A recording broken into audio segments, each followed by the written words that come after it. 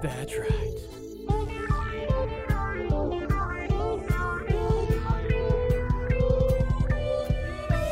That's right!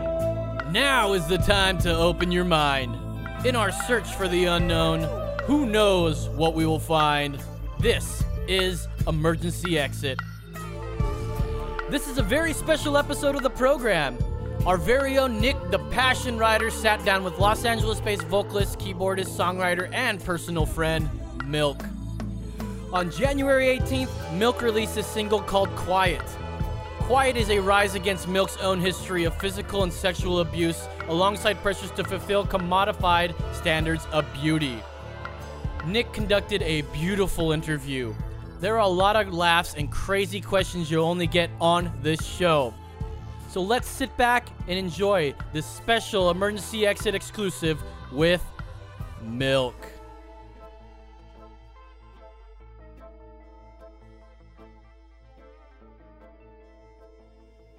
All right. I am here with, can I say Connie Lim, or would you prefer Milk? Milk, yeah, we're going with We're Milk going now. with Milk. Okay. Sorry to let the cat out of the bag on your secret identity. Yeah, how could you? So, you have had an interesting month. Yes. Past month.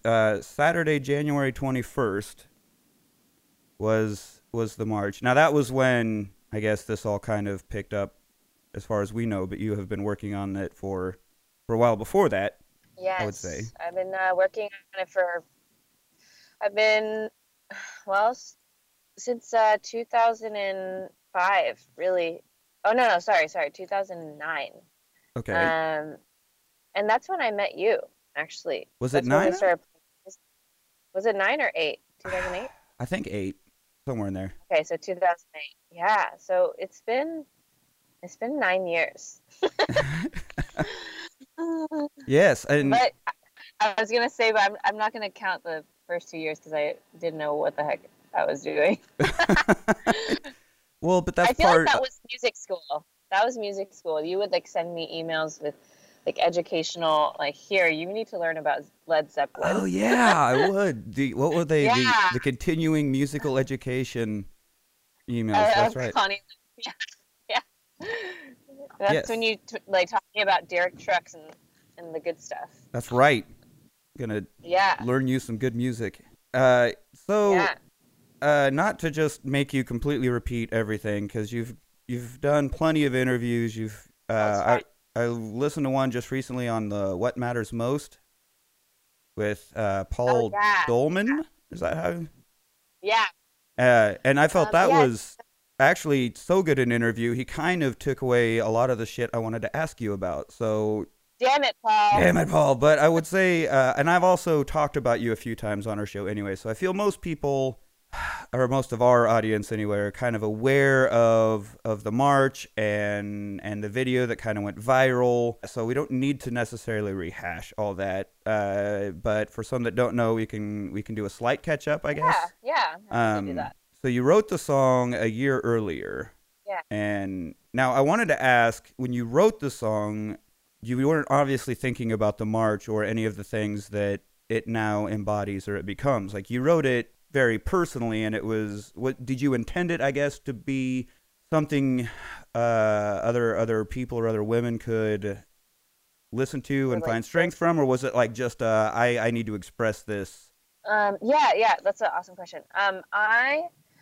I wrote it at the end of 2015, and I went back and tried to figure out exactly when I wrote it. And Yeah, when I wrote it, I needed to express my own lump in my throat. Like I needed to get it out because I that song was trying to come out of me for a long, long time. I think even for a couple of years, but not that exact song. Like I had different formations of the same attempt at the idea, like "Don't Tell Me Not to Cry" or "Don't Underestimate Me," those types of ideas or stuff like that.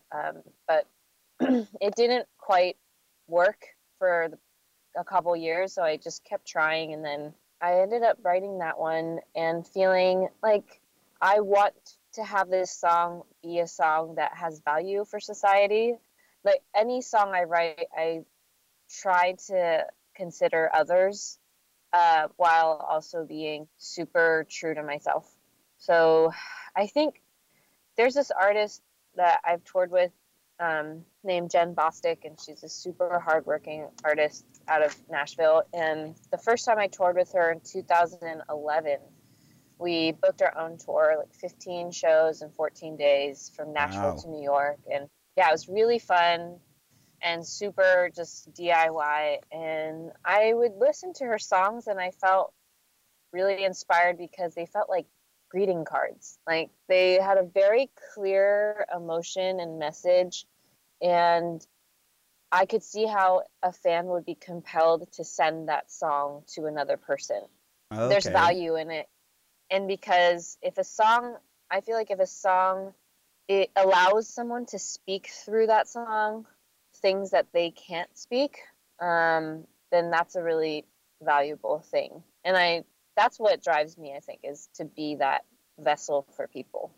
So yeah, anytime I write, to answer your question, um, I try to make it so that it's for someone else to express. But I mean, I had no idea that the march was going to happen, that Donald Trump would win, like all these Right. different things. It's just my journey. Yeah.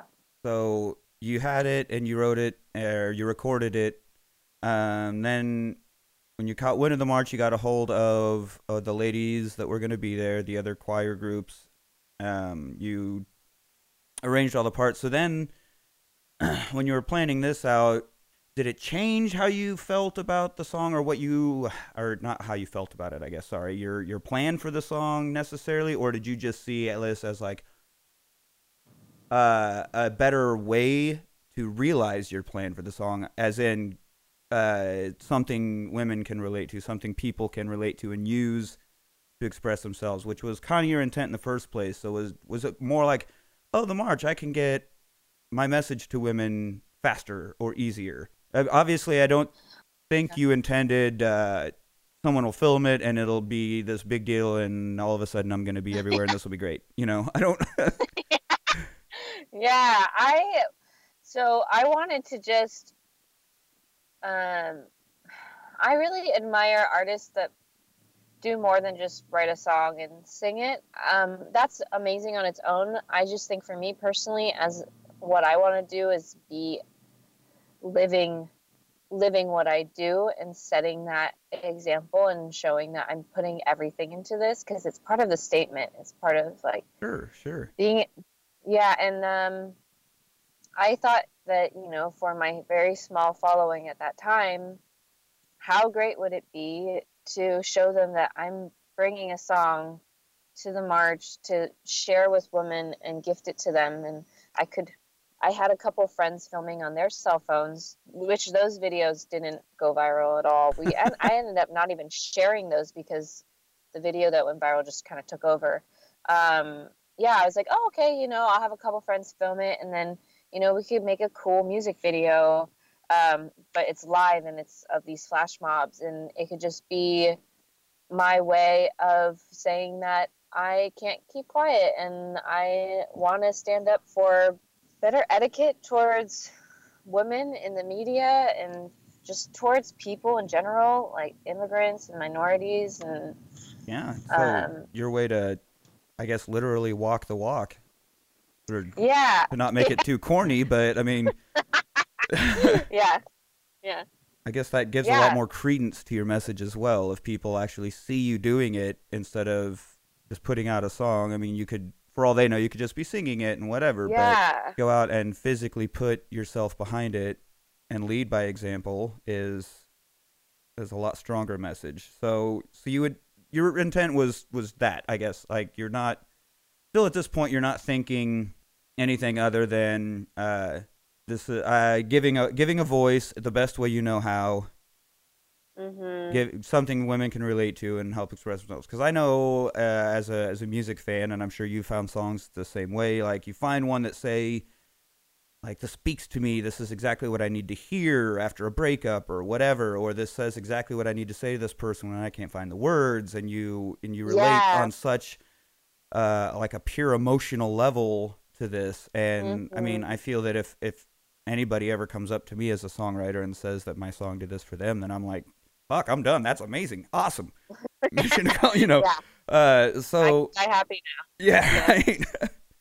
So this was just a really cool way, because I don't know that a lot of people would think about doing something like this. And it kind of was right place, right time. To refer back to your interview with Paul, you said you had a few managers or some that were telling you to still wait, and you decided you really wanted to pull the trigger on this, and there was only one person that supported that decision, or just said, like, if that's what you feel you have to do, then go with it.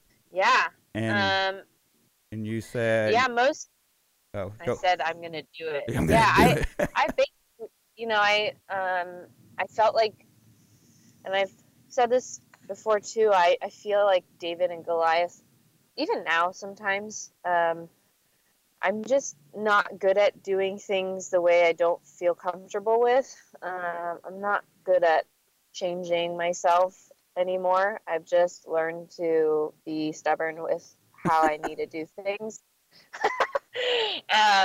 My poor boyfriend. No, I'm just kidding. Yeah, and I think maybe I'm looking back at how I grew up, and I feel like I've always been this way, even as a kid. And it caused a lot of tension with my parents and stuff, and that maybe that's why, you know, it's tough for managers to understand me, is because I really follow my intuition and my instincts more so than logic. And logically, I shouldn't have released the song that way, because, you know, the managers were saying there's some radio potential perhaps, and they liked the song a lot, and they wanted a label to be like there to help support and, you know, help blast it out. And I just posted it on my social media platforms, which have like very small numbers, and I flew out to Washington D.C. on the small budget that I had, and I flew to go sing with 25 women I've never sung with before. And like before I flew out, like 2 days before, I was like, am I insane? Like, what if these women just suck at singing this song? You know, what could happen? You know, it could have been disastrous. Right. But I just kind of,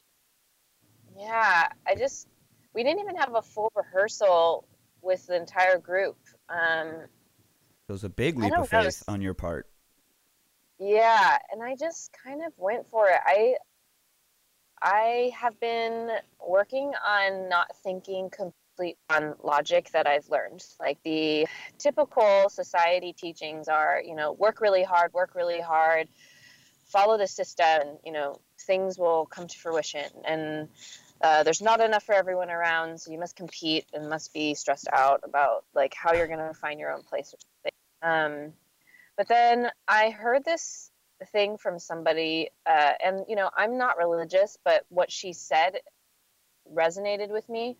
She's like, I always look at a challenge and say, with God at the end. So basically she'll say, it would be impossible for me to write a 200-page book without God at the end. She's like, if I don't consider the aspects of fate or of serendipity or the universe helping her, like, then every task seems insurmountably difficult. Does that make sense? Am I making sense? Yeah. Okay. And Yeah, and I think that there's a there's something that works with us when we open up and take that leap of faith and believe that there's a force that wants us to be the best that we can be, wants us to be the most genuine versions of ourselves, but it doesn't come and like say yes to us until we take that leap of faith and actually just do it. Right, and that's the toughest part. That's what my wife is trying to get me to do all the time, and I'm like, I don't know. And Yeah. I think she's about ready to just kick me over the edge and say, fucking leap. Um, no, that's great. That's wonderful. You did it, and I remember I had a gig that night of the march to go. You know, kind of what we're circling around. When I said we're not going to talk about this very long, here we are still. But I remember checking YouTube, and Deborah Messing, who I don't even remember why I follow, but now I'm glad I did, shared a video, and I was like, holy shit, that's my friend Connie. Like, and I immediately fangirl texted you because I was freaking out about how amazing this was, and then I realized you had a video already out. So talk about the video that you made for it. Was made when you were still planning on just doing this, like, radio play on an album or EP or whatever? No. So I actually got dropped by my managers in November, and I felt like, I was like, holy crap, I lost my team. And I was like, the only thing I know right now is that I need to release Quiet. And that's what I held on to do. And I then decided to tell my mentor. I confided in her. I said, look, I lost both my managers, but I want to release Quiet. And she's very used to me and my grand ideas. And so she's like, look, if you want to release it, then you need to make a music video. And so in December, I decided I was going to make a music video. And I searched and searched, took interviews, tried to find the right music video director, found an amazing woman who just personally resonated with the song, and she just put her all into it. And we planned that video in 13 days. Holy crap. And then we just executed. And, I think it's also a lot of artists were feeling a little panicked by the election and what happened. And so they felt like they needed to do something.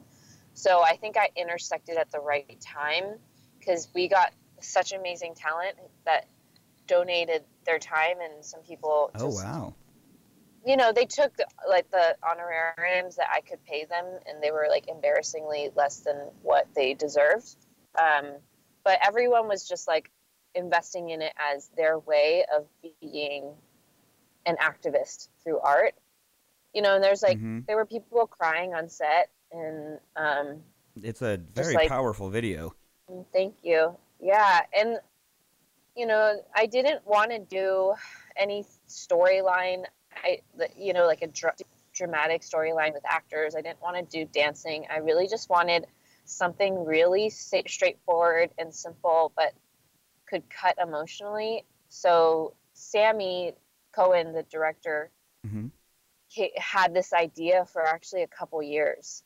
She when she was pitching me this idea, she was kind of like, okay, I have 3 ideas. And the first 2 ideas were dance. And I was like, that's cool, but I don't want to do dance with this one.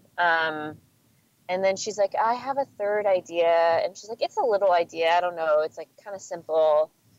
And then her voice started breaking. And she's like, my father wasn't a good man. And I've just always felt like this suffocation. And I was like, go on. Because I was like, okay, maybe we're on to something. Like, this is what the song is. Perfect. Yeah. And so she told me her idea of this woman just sitting in this glass tank with the water slowly rising and getting macro shots of the water. And I was like, yes, that's it. That's everything we need. And then she's the type of person, I learned a lot from her, because her attitude is basically, I don't know if I can do it, but I'm going to say yes and just figure it out. Wow. And so, always a good personality to have around, though. Yeah, because I actually had pitched the idea to another potential director of me standing in a glass box and screaming. And and breaking the glass, but I didn't have the water idea. So it's kind of weird that Sammy and I were already thinking the same thing before really even knowing each other.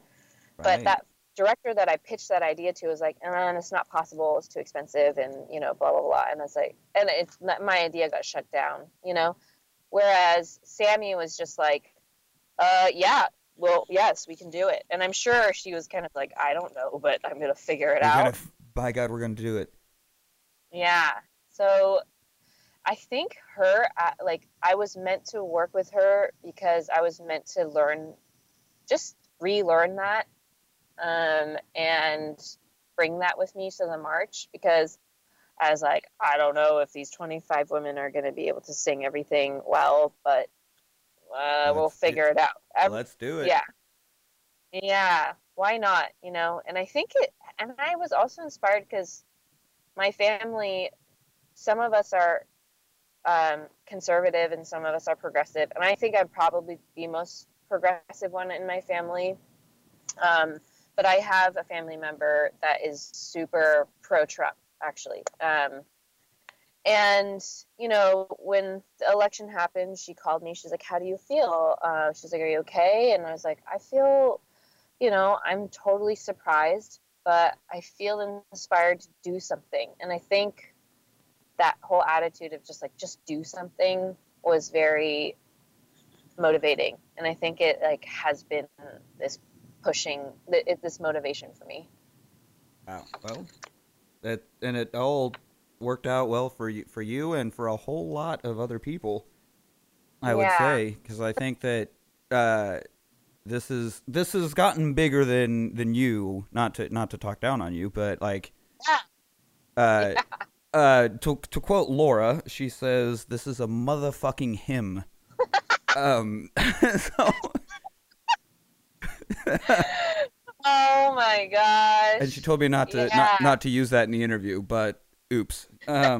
So this is this is a huge thing, and it's a big thing to thousands of people around the world. And one thing I've noticed, that, as if I wasn't proud enough of my friend Connie, but when I saw that you were encouraging other takes, other versions, and if people can't sing or put their own spin on the song, share your story, and you're making this an outlet for any individual to do, instead of just, it's not about you and the song anymore, And I thought that was a really cool thing to see, because I don't know that many artists would have done that, or immediately humbled themselves and made it about a much bigger picture. At what point did you realize that this was beyond you? This was not necessarily out of your control, because you're still, you've gone to Canada. You're running the website, or you're kind of in charge of the iCan'tKeepQuiet.org and all that. It's not like it's completely out of your control. I guess I didn't mean to say that, but it kind of is, and that's okay. Yeah, I on a deeper level, and I think this too, being a musician is bigger than just us and our careers. It's like we are serving this society to provide that inspiration and that love, and especially in a society that is a capitalistic one. Capitalism tends to squash out anything that is soulful. And it does promote a lot of amazing things, but what it does is it makes people not prioritize art, and makes people think that art is not valuable. Very, and very well put. And funding for the arts is in risk, or are in risk right now. And but ever since I was young, I've always admired how artists make the sacrifice of standing outside of society, to talk about it and allow people who are so in it to understand what they're in. So it's always been bigger than me. And I think there have been years where I got lost and forgot that, and was just so focused on my career and social media, and how I needed to get, more attention on my music. If not, I'm not a valid musician. Right. But I think after 9 years of getting let down and getting inspired along the way, and like I always come back to the power of a song. That's the only thing that I really trust in this world, and you know, my boyfriend and my family, like people I love, but other than that, you know, the power of the song is undeniable. And when I started watching the video go viral, like I think overnight it went to like 6-7 million. In 2 days it was over 10 million. I think I was like, okay, this is way bigger than me. This is way So I it thought took. I was gonna like, yeah, I thought I was gonna just post the video on my own YouTube channel and, you know, like maybe get a couple of press outlets in LA to be like, yay, LA musician going to DC. Like I was Woo, thinking, yeah. oh, that'd be awesome. Yeah. Well, they certainly are talking about it. I don't remember which interview it was, but you talked about how even growing up, you always felt music was an outlet. Hmm. Even like you said, you didn't allow yourself to start pursuing art until your third year of college, but music wasn't always kind of an outlet for you. You'd started a band, you'd been writing songs, all that. But I wondered how it felt because I know since I met you 8 or 9 years ago, whichever we decided is, you struggled a lot with every time you met someone, they had their idea of what you needed to be or how you needed to sound or what your image was, you know. Yeah. And you know, we played together for a little bit, and then even after that, we stayed in touch, and you know, we've talked numerous times over the years, and I think this has been a constant struggle for you. So I wanted to know your feelings to go back to that era, I guess, or that Yeah. phase when this is your outlet, but yet even in your outlet, what you used to get out of the confines of your life and deal with your struggles, you're still being confined and having to struggle. You know, like what is it to have your one outlet still controlled? I guess. Like Yeah. how? What's It that was, frustration like? yeah, well, it's like a cyclic behavior of allowing others to tell me that I don't know best. And part of, and I've been really thinking about this too, because I think in the past couple years I have learned to say no more, like no more, like I'm not doing this anymore. And quiet is actually the vessel for me. Like it's helped me declare, no, I'm not going to keep quiet. And as a Chinese American, I have conservative Chinese parents, and they're amazing people. They're so smart and so caring, but also very traditional and very afraid of, you know, what art as a living would mean for me. And, you know, the culture a little bit promotes like, okay, well, you don't know best, learn from your elders, you know, Mm-hmm. and it's a lot of like training to question oneself. But you know, it's not only the culture, it's also my personality and my history. Like I fell into an abusive relationship when I was 14, and from that day I learned that my word no didn't have power because it didn't work, and I had to do things I didn't want to do.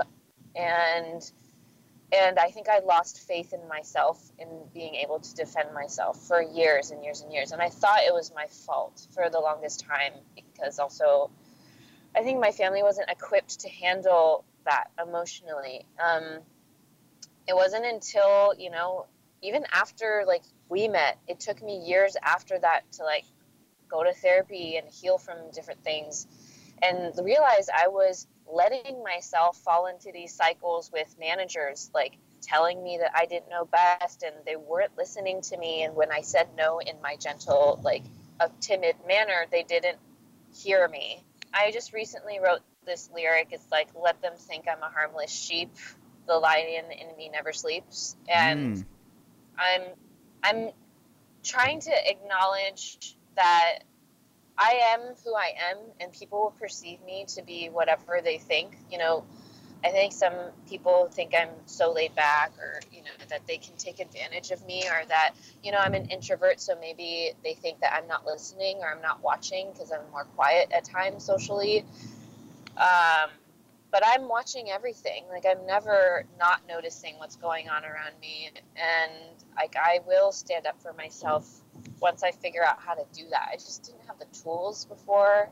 And I think a lot of people don't have the tools. Like, I feel like a lot of people don't know that they're being emotionally manipulated or abused. Right. And so yeah, just, it was really, my therapist, this is so LA, my therapist, said that, she thought it was really ironic how I'm a singer and I use my voice as my profession, but in my personal life, I had no voice. Oh. Like, I didn't know how to, yeah. And I was like, God damn it, you're right. And so, and she told me, like, you need to start integrating your fantasy self in your songs and your real life self. And that's when I started doing the hard work, and learning to just not take BS from people and to trust myself and be a strong warrior, the warrior that I sing about in my songs that I used to pretend I was. And Inner Xena. My inner Xena. There you go. Oh my gosh, I love watching that show. Well, yeah, I mean, I remember yelling at you a few times about needing to just tell them to fuck off and do what you want to do, which was easy for me to say because I wasn't in that situation dealing with any of that. Not that I would have done any better if I were to be. But being an outsider, is Connie, just tell them to fuck off and do what you want. Who cares? Yeah. Yeah. And I remember all the way back to when I first met you, we were doing a song called Shifting. So this is when, that was what, 2006 or 7 when you recorded that? Yeah, 2007. Yeah, go back that far, Full Frontal with Samantha Bee. Fuck yeah. But you had a line in there about your colors bleeding through man-made borderlines. And I thought, like, that was such a fucking amazing lyric. I've always loved that line because I thought it was so, thank you, so proud and defiant, and kind of pointing out the absurdity of land is land. This doesn't fucking matter. You know, we're people, and the fact that there's this imaginary line that separates this place from this place is stupid. And I don't know. So I feel that you've always kind of had this in you. So I'm just really happy to see you embracing it and giving out your Xena war cry and fucking attacking the world. Oh my gosh, now I'm going to go watch a bunch of Xena. There it is. So I have one more thing to ask about really quick, and then I kind of asked some listeners to send in questions. So then we're going to have some silly questions from people that listen, and then we can wrap this up. So my last thing is I want to know what Toronto was like, because I've seen the video, and personally I haven't seen a crowd like that since you and I did the Orpheum Theater, and I might have left a puddle on the stage because I was freaked the fuck out. But you were up there in front of this mob of people just dancing and leading thousands of people. And like, how did you orchestrate that, or were you invited to do that? Obviously you didn't like get a hold of all these people individually like you did for the march, but yeah. So Choir is this amazing project headed by two guys, Nobu and David. And Nobu and David, for 6 years, have been leading this weekly sing-along. Basically, they'll send out an invite and say, okay, we're gonna sing Prince's When Doves Cry. So when Prince passed away, they actually did an event like that, and I'll talk about that more. So basically, for these 6 years, they've been consistently opening up a room, and they teach people parts and they sing. And now it's to a point where people pay to go into the room to learn and sing and be part of this video. So usually their videos are around like 200 people or so, and then when they have special ones, it'll get to like for ours was 1,300 people, and then when Doves Cry, I think that was 1,900 people, and then they actually worked with Rufus Wainwright, and they sang Leonard Cohen's Hallelujah. Oh yeah. And I think they had like probably 1,600 people for that. And so David had heard about Quiet, and he's like, oh, wow, it's interesting. This girl is doing what we do. She's teaching choirs and stuff. He's like, okay, in celebration of the movement, I want to do a fundraiser for ACLU, and we'll sing this song. And he's like, and when he called me, he's like, look, I've never done a song that wasn't already a hit song, that wasn't on the radio and hadn't charted yet. So he's like, when I put up the invitation for people to sing this song, I thought maybe we'd do a 200-person room or something. But he's like, the RSVPs went through the roof. And so I was like, holy crap, this is something special. So he's like, I needed to call you to tell you and see if you want to come sing it with us. And he's like, I think we might be able to get like 1,300 people. And I was like, what? Okay, And so he's like, all right, well, I'm going to put up the sales, like the tickets for sale tomorrow. And we sold out in a day. And wow. Yeah, it's crazy. And that was also like, okay, this song is way bigger than me. Right. And I love And so what they do is they pass out lyric sheets, and then people, they pay their ticket, they get a lyric sheet, and then David and Nobu are so good at teaching choirs. So they have left side of the room is lower harmony, middle, and the mid harmonies, right side high harmonies.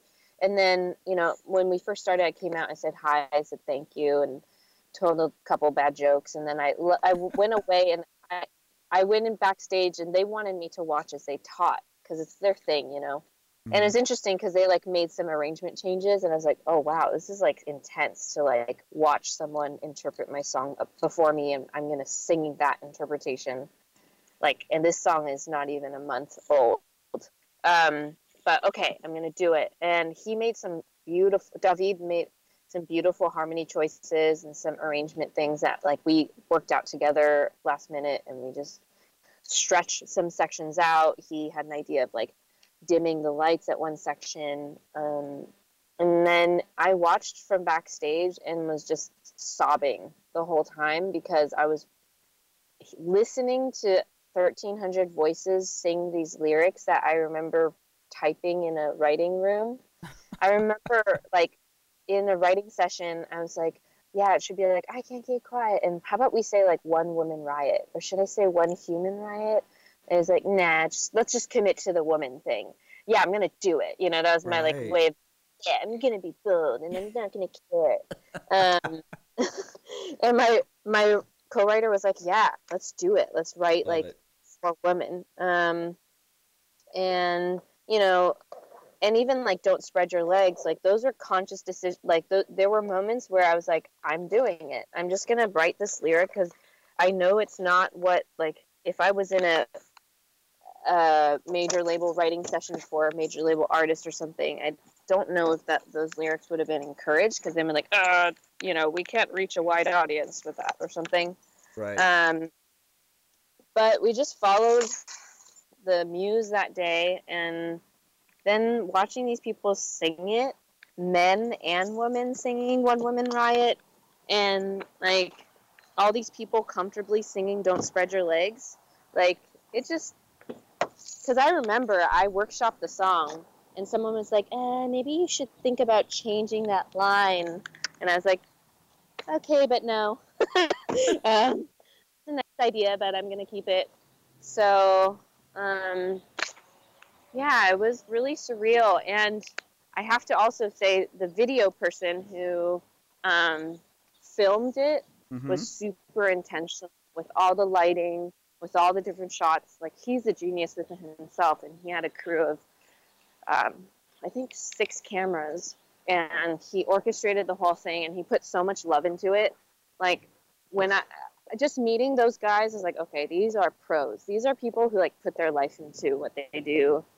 Yeah, they did a great job. So I was pretty much surfing the wave. And it was interesting because, they did a slightly different arrangement of the song. Mm-hmm. And I've been performing the song a certain way. So, when I went back on stage to rehearse with the group before we started filming the video, I messed up. there's a couple times I missed my cues and stuff, and I did that twice in a row. And I was like, God. so, yeah, and the whole crowd is like, it's okay. Ah! You know, I was like, oh my gosh, how, like, because I felt really vulnerable because it was like my song had been shifted and changed a little bit, and I had to follow David's vision of it for that because I loved it. I just wasn't used to the parts yet, and I was literally rehearsing in front of 1,300 people, and but we ended up getting it, and just like having so much fun with it. And so the energy was like ridiculous on stage, just feeling all those people singing the words and just getting into it by the end. Like there's no other feeling like it. Yeah, it was great to watch. So I can only imagine to feel the energy in the room would have been surreal. Yeah. And Um, I felt like calm, you know. I didn't like I felt like that's what I was supposed to be doing. okay, so it wasn't I don't know, it wasn't out of the comfort zone, or it wasn't nerve-wracking or intimidating. You felt It was nerve-wracking, but not intimidating. Like my heart was racing, but I also just knew like this is what I'm supposed to be doing. right. Well, also I was gonna bring up to you. You made a mistake by giving me the info for your people, because all those times we say we're gonna talk and catch up and it never happens. Now I know how to get a hold of you. You say you're gonna call and you never do, but now I know how to hunt you down. That's a really creepy song lyric. You say you're gonna call, but you never do. Now I'm gonna hunt you down. I don't know why it was 80s, but that's how it came out. Why? Because why not? What else would it be? Anyway, haha. Joke aside. Okay, so the first listener question is: how do you come up with ideas for your videos, or do you? Do you have imagery in mind when you're writing songs? I guess for the videos. I actually focus on the emotion and of the song, just like the pure feeling, and then go off of that when I write the song. And then when I'm done with the song, I kind of let my imagination run wild. And I do really well bouncing ideas off of people, but I do have like a couple songs that I'm going to release soon, where I have very specific ideas. I've actually created this character in my mind. Oh. Yeah, and she's on a hero's journey. I would actually like die of happiness if I could get Seven from Stranger Things to be the character. 11. Sorry. You love her so much.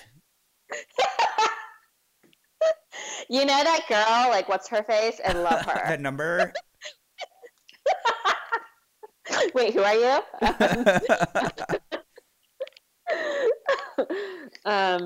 But yeah, I like to do them separately, just to keep the song focused on like the emotion, true to its true to itself, and then yeah, base the video off of that. Yeah, but I'm open. I feel like one day I'll take that all back and be like, never mind, you know. So. Okay, well, I hope that you get 7-Eleven in your dream role, and that all works out for you. Why do I want to eat hot Cheetos? I have no idea. Okay, next question. If you had written this song, obviously they're referring to Quiet. If you'd written the song 5 or 10 years ago, how would it be different? Good question. I'm guessing, like, would your mindset then, or maybe your struggles at that point, or I don't know, but how would it be different? Well, I know for sure that the reaction from people would be different. I was even telling people, I've been having some meetings with just different music business people, and I was telling them, if I had released this song even last year, I don't know if it would have caught fire like this. Maybe it would have slowly grown to this, but like this time was when it was supposed to grow. Just because even last February, people were keeping quiet about their thoughts.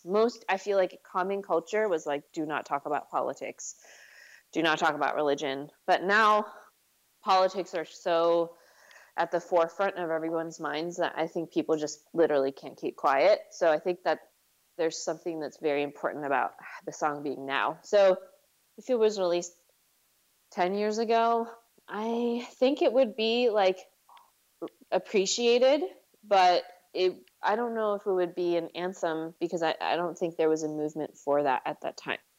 Okay. Do you feel that the subject matter would be different? Like for you personally? No, I think it would be the same because it was part of the journey. But I don't think I would have been able to write it, because I didn't value my voice yet. I really questioned myself a lot. Yeah. Great. Well, everything happens when it's supposed to, I guess. Yeah. Mm-hmm. Okay. Next. This is pretty easy one. To get a break. What instruments can you play, or what would you like to learn? Nice. I play piano and I play crappy rhythm guitar. What I would like to learn.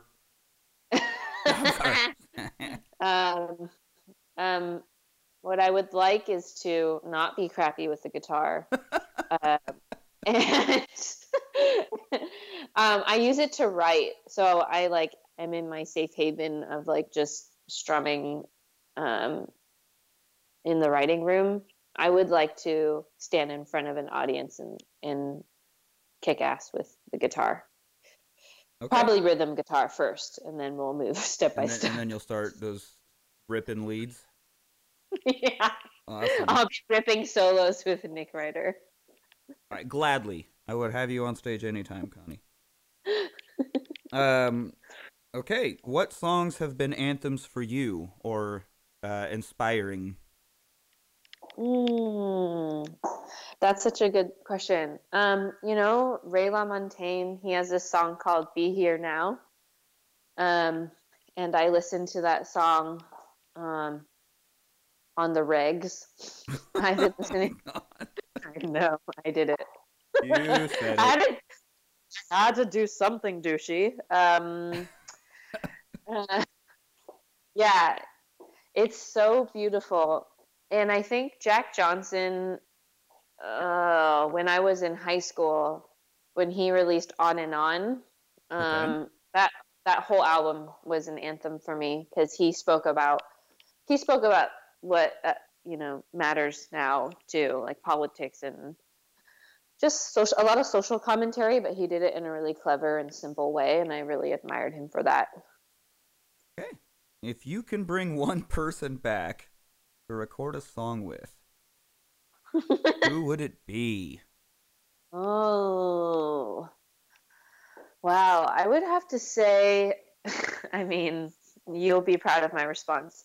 Okay. If I could be in the room with John Lennon. Oh, yes. Yeah, I just feel like I would learn a lot. And he just seemed like such a kind soul. And because of what the people have decided with my song in terms of it being Anthem of the March, I am put into a space of like activism and music. And I think I'm going to look to him as a North Star. Like, how did he handle things? I will always aspire to be as badass as he was. As we can all only hope to be. Yeah. And those little sunglasses he wore. Oh, you're right. Yes, but he definitely was very good at towing the activist musician. Yeah. Yeah. Great. So, yeah, I would love that. I'd love to learn and get advice from him and just see what his views on the world would be now. Yeah. Oh God, you probably would have plenty to say. um, here's kind of a serious one. How are you maintaining yourself within the constraints of the industry? I am surrounding myself with people that I know are aligned with me, and that means a lot of very difficult conversations of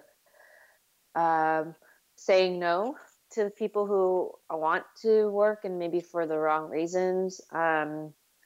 Saying yes to maybe an underdog who may not seem like the most experienced or badass manager or whatnot, but like putting faith in my intuition,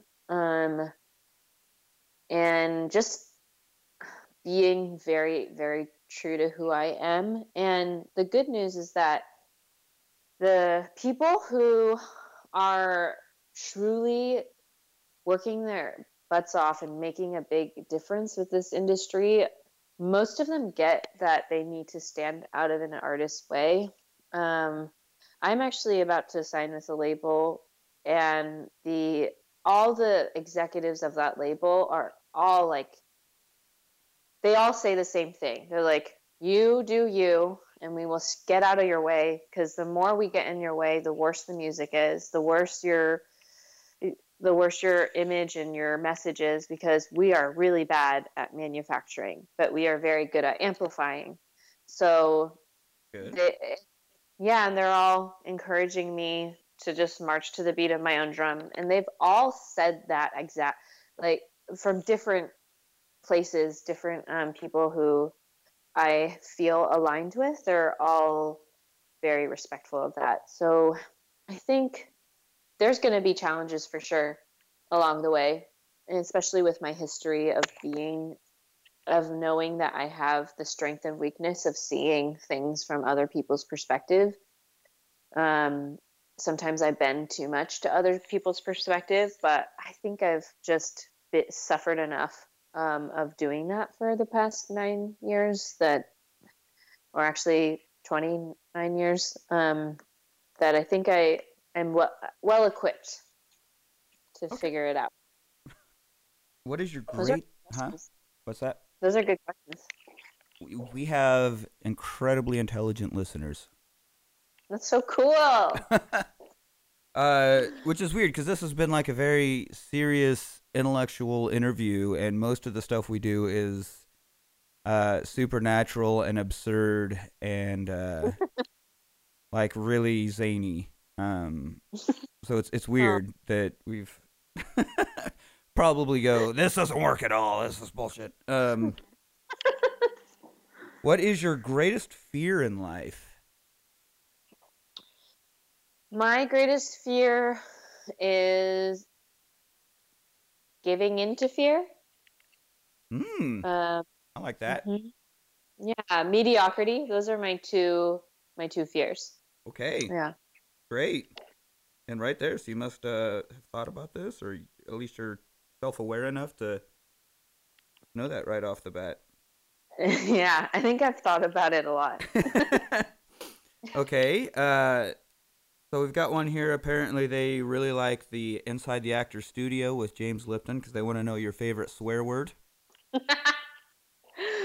Oh man, favorite swear word. It's okay. We are a non-family show, so it's okay to curse.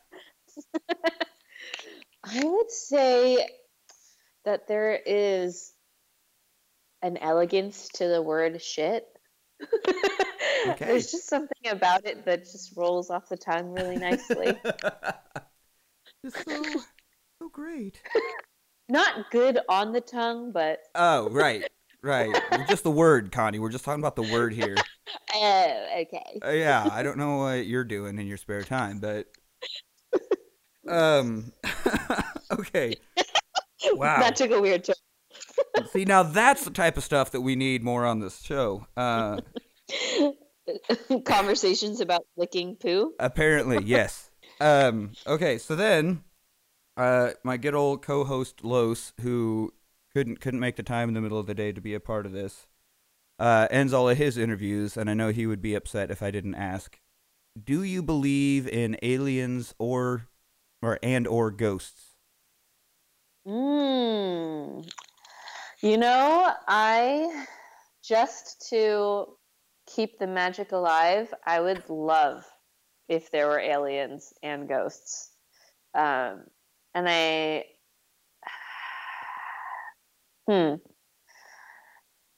think that when people pass away, we become these like planes of energy, and we're just existing in the atmosphere. So in that sense, yeah, there's ghosts, because that energy, that plane of energy is like around. Okay. But you've never like personally encountered either. No. No. I wish though. You've got no substantial proof, however you are open to and hopeful of the idea. Yeah. Okay. Perfect. Which is the answer we always get. That's so weird. Really? We haven't come across any of those people. Like, there's so many, you see them on TV that have definitely seen ghosts, or their house is haunted, or they've been abducted, or some kind of stuff. And so far, we haven't found any of them. But well, my friend worked on Ghost Mine. If you ever want to interview him. Yeah, we'll bring that up. We'll see. Try to get a hold of him. Okay. Finally, the big one. That the show closer is, do you think that 9/11 happened exactly the way we were told? I definitely think we were not told everything, and I don't know how extreme the lies or the warping of the story were, but I'm pretty sure that there's a chunk of stuff that there's we don't know. There's some shady shit happening there. Yeah, there's always. Unfortunately, there's usually some little shady shit. And someone's pulling strings or something. Yeah, right, maybe. Yeah, there's definitely motives. Are you one of the conspirators who feels we were behind it and we did it all so that we could start a war?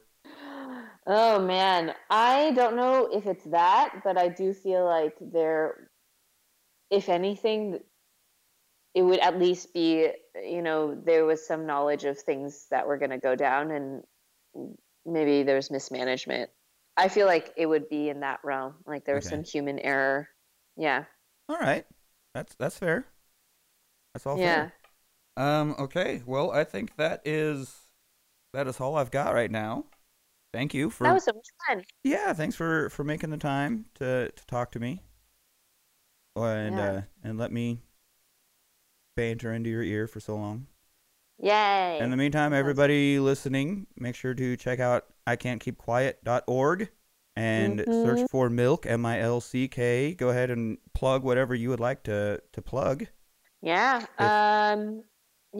Just the website, ican'tkeepquiet.org or milkmusic.com.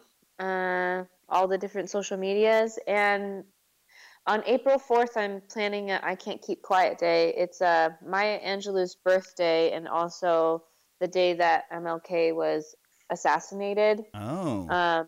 And so I do want to unify all the different people who want to share stories or sing in a choir or just sing by themselves to do the song as one. So I will be announcing more details about that, but if people want to keep posted, they can go to ican'tkeepquiet.org. Awesome. Okay. Well, thank you very much, Connie, and we will let you get back to your day job or your life. Sounds good. Thank you. All right. Thank you.